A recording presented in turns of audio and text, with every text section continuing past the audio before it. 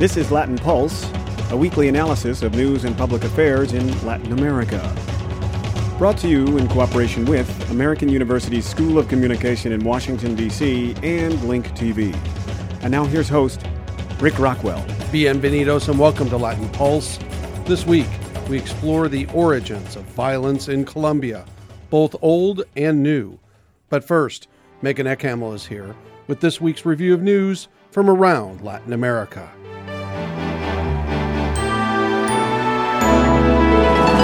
U.S. Secretary of State John Kerry used an annual forum on Latin America at the State Department as a platform to take a swipe at Venezuela this week.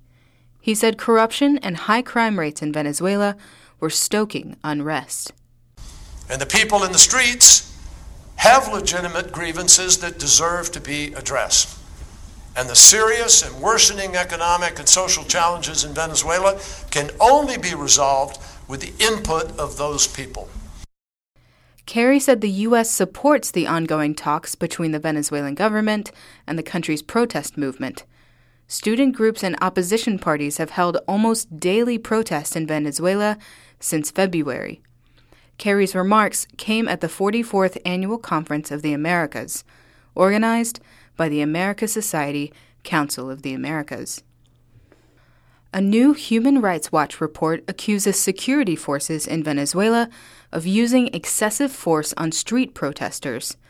The report says almost all victims were arrested and subjected to physical and psychological abuse.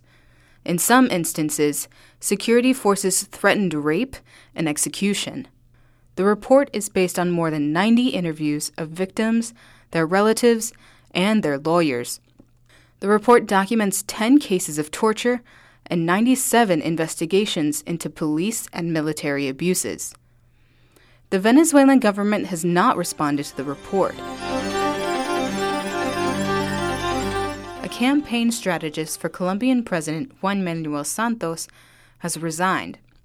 Juan José Rendón's exit comes after allegations that gang leader Javier Antonio Calle Serna paid him as part of the negotiated surrender of Calle Serna and his associates to authorities. Calle Serna says he paid Rendón $12 million to help negotiate favorable surrender terms. Rendón denies getting paid, but he did relay the gang leader's offer of surrender to authorities. President Santos is running for re-election with a national vote set for later this month. Colombia's federal prosecutor will send investigators to speak to Calle Serna about the allegations. Calle Serna is in New York City, facing U.S. drug trafficking charges. Calle Serna was one of the leaders of the Rastrojos gang, one of the most powerful gangs in Colombia. We'll have more on the Rastrojos gang later in this program. Brazilian women are taking punishments for domestic abuse into their own hands in one slum, Menino Chorão, or Crybaby Boy, in Campinas, Brazil. Maria de Sousa, who goes by the name Dona Carmen, has invented what she calls the punishment for men who hurt their wives. The punishment initially lasts for 15 days. It bars husbands from drinking at the local bar and playing soccer in the local field. Wives also refuse to have sex during the punishment period. Women and men in the slum say the punishment works. Brazil first introduced a stronger domestic violence law in 2006.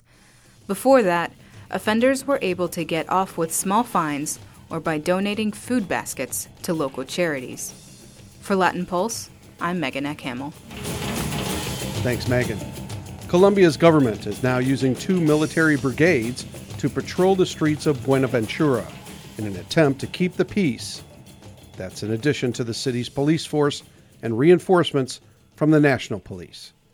Buenaventura is Colombia's busiest port, but also its most dangerous city. Buenaventura sits on the country's Pacific coast in the Valle de Cauca, or Cauca Valley. The city is home to roughly 370,000 residents. It's also home for 2 criminal gangs that compete for control.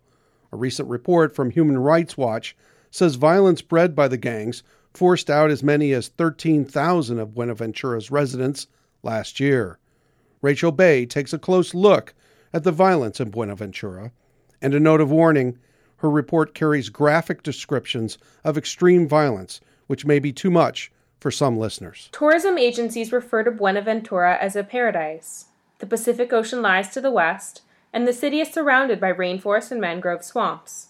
But this paradise had 187 reported homicides last year, in addition to what Human Rights Watch's Max Schoening says were the countless murders that went unreported. The number of homicides does not include disappearance cases.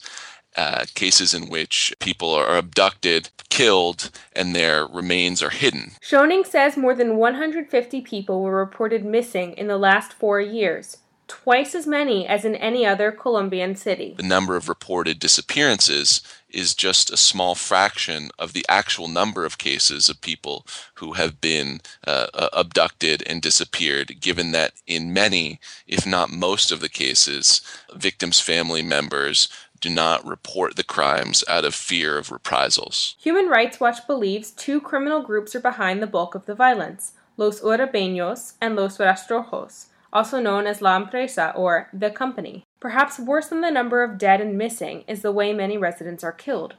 The groups maintain what are known as casas de pique or chop-up houses, where they dismember their victims, often while they are still alive. I spoke with residents and witnesses who said they heard the screams of people as they were being dismembered alive in these casas de pique, chop-up houses in their neighborhoods. Schoening explains that the city is divided by invisible borders between neighborhoods. Cross one of these invisible boundaries and you could end up in a casa de pique. Adam Isaacson, who studies regional security policy at the Washington Office on Latin America, says these chop-up houses are a relatively new addition to the violence that has ruled the city for more than a decade. It sounds utterly psychotic, like you have a city full of serial killers. Isaacson explains that the violence wreaking havoc in Buenaventura has changed shape in the last 15 years. In recent years, the left-wing guerrilla groups have mostly left, and the violence is no longer the left versus right battle it once was. The new groups, the Urabeños and the Empresa, descend from militia groups formed by narcotics traffickers. Colombia tried to demobilize these paramilitary groups in the mid-2000s, but new groups formed. The city, with its hard-to-patrol swamps and access to the Pacific Ocean, became prime territory for the drug trade. And they're fighting just a block-by-block battle for control of the city and its drug routes. On the ground, it often looks like just the same sort of urban gang conflict that you see in Mexico, Central America, Medellin. The groups don't align with any specific politics or ideology. They are motivated by money, plain and simple. According to journalist James Bargent, who is based in Medellin, the Urabeños is the city's and the country's premier criminal organization at the moment.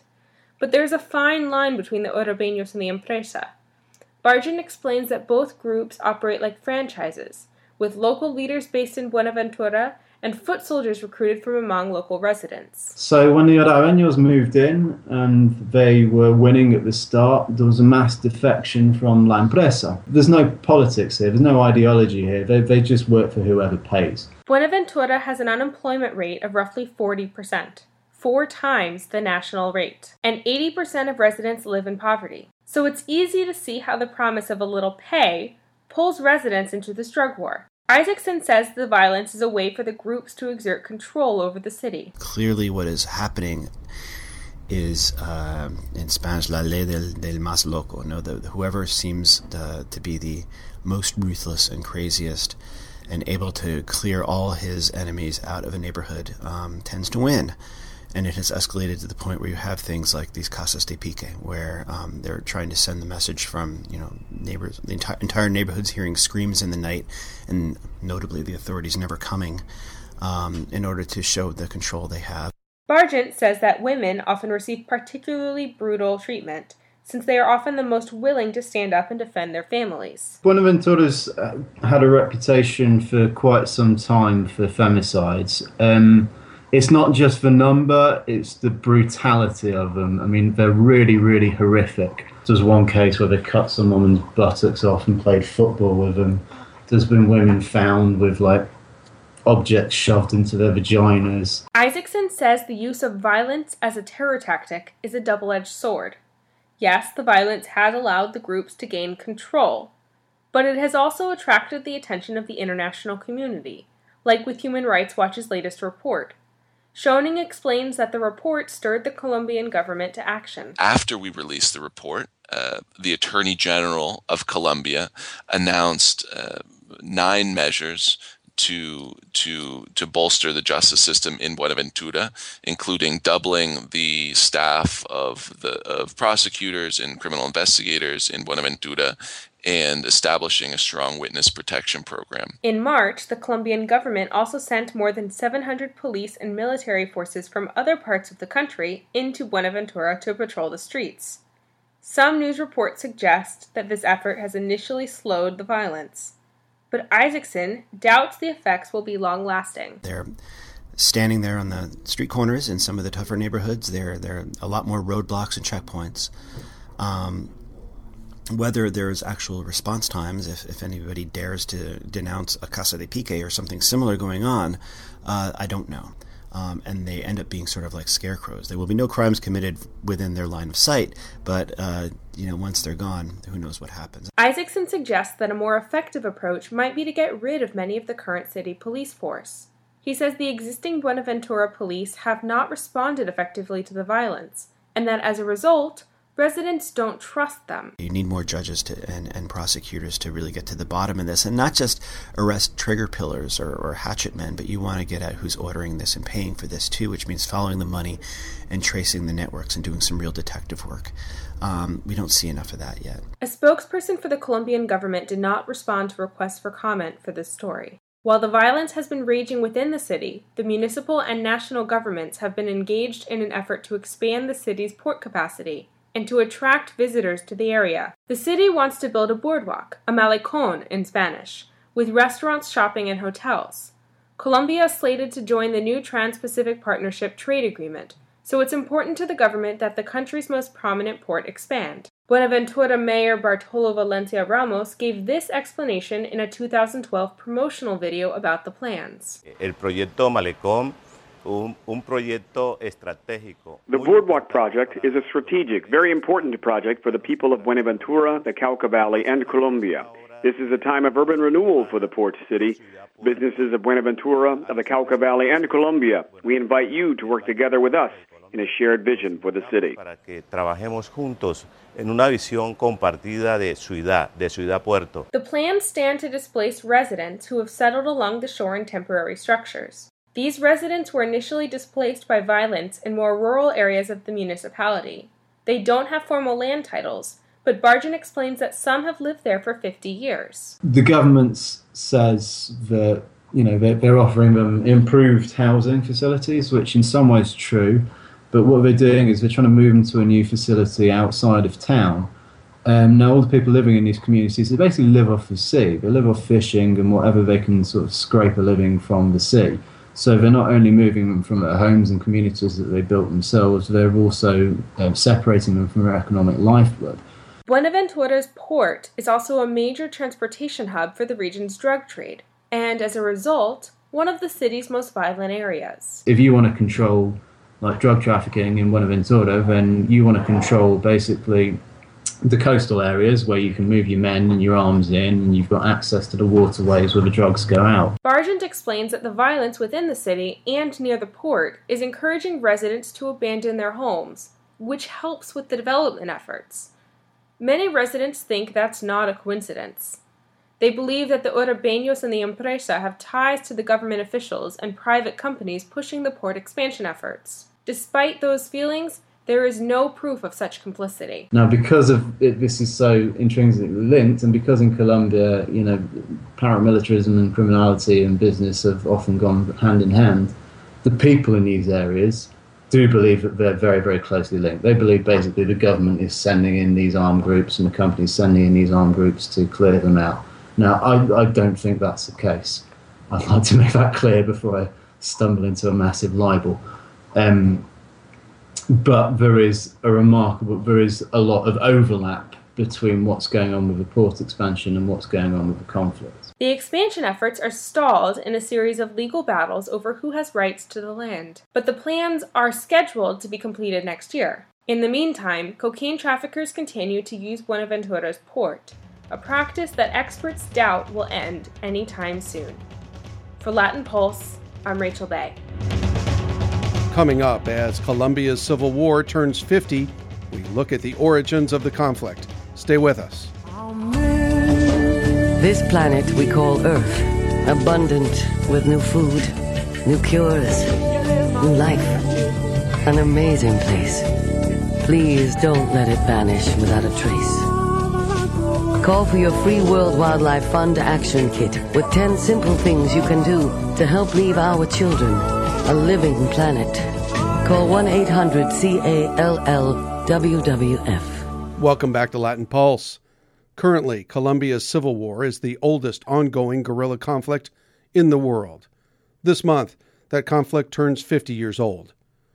Peace negotiations between the government and guerrilla forces are underway in Cuba and have yielded some preliminary results, although no definitive peace. We asked Bruce Bagley at the University of Miami to help us trace the origins of the conflict and take us back to the beginning of the Revolutionary Armed Forces of Colombia, the FARC. Bagley's latest book is Paramilitary Demobilization in Colombia, Between Hopes and Skepticism. Here are excerpts from our long-distance phone conversation.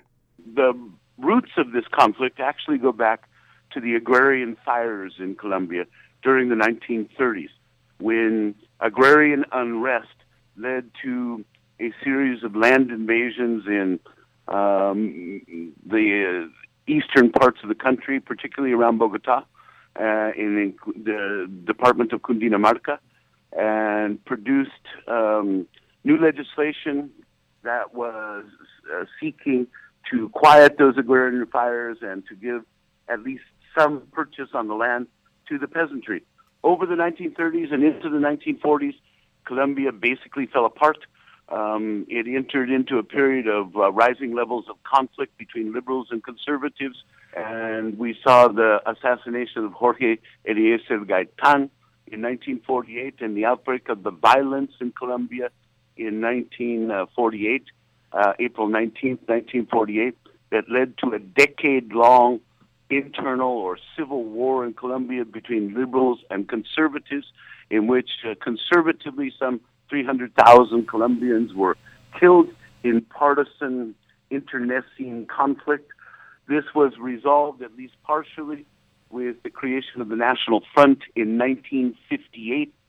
During that period, from the agrarian fires to the creation of the National Front, liberals were persecuted, particularly in the 1940s, by conservatives who took over the presidency, and that persecution of Liberal Party members led to an alliance between liberals who fled into the countryside and the Communist Party of Colombia.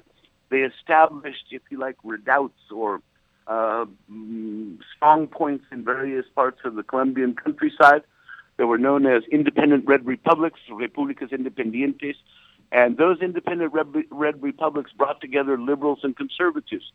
When the National Front arrangement in 1958 finally resolved a decade-long internal conflict that had taken so many lives in Colombia, it was done between liberal and conservative party elites who decided that they should agree among themselves to a kind of controlled political experiment that alternated political power between liberals and conservatives, forced parity at all levels of the government so that there were equal numbers of liberals and conservatives.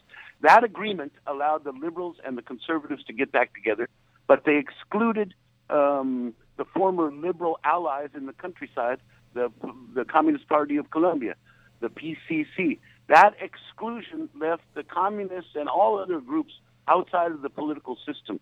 Between 1958 and 1964, we saw growing discontent, particularly among those elements that were excluded, and it led in 1964, 6 years after the creation of the National Front, to the formal establishment of the FARC guerrillas, the Colombian Revolutionary Armed Forces, and another group called the Ejército de Liberación Nacional, or the Colombian Liberation, the National Liberation Army, ELN.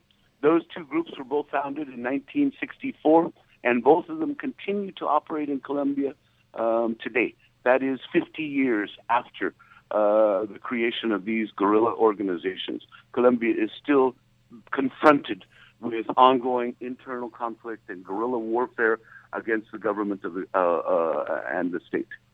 Some people trace the beginning of this war, the armed part of this war in 1964, to something called Plan Lazo. Can you tell us about that and what the role of the United States was in that particular operation? Primarily in 1957 and beyond, the United States, which had had a presence in Colombia throughout the 1950s, in conjunction with the Colombian military, established a program called Plan Lazo, which was designed to extirpate or eliminate these communist guerrilla redoubts in the countryside and to help end the guerrilla violence that was taking place in various parts of the country, supported by radical liberals and communists. Plan Lazo had the support of the CIA and, by the way, of the United States military, and it was designed to pacify the Colombian countryside. With the creation of the National Front in 1958 and the pact between the liberals and the conservatives that led to a restoration of civilian government and the replacement of the Rojas Pinilla dictatorship, which had dominated the country between 1953 and 1957, you get a situation in which U.S. government advisors counsel the Colombian government that in order to pacify the countryside, the National Front was not enough. They had to target these communist guerrilla redoubts in the countryside and to take the fight to them. They began to do so through U.S. training, the provision of U.S. equipment, with the assistance of U.S. advisors, and mounted an entire program called Plan Lazo that was designed specifically to create the conditions that would allow the National Front government in 1958 and beyond to flourish in the wake of the Rojas Pinilla dictatorship. That program, which lasted basically from 57, 58 through 1962, was relatively successful. The advisors from the United States said it's not enough to have a national level reconciliation between liberals and conservative elites. You need programs that are targeted at the Colombian peasantry in the more remote areas of the countryside.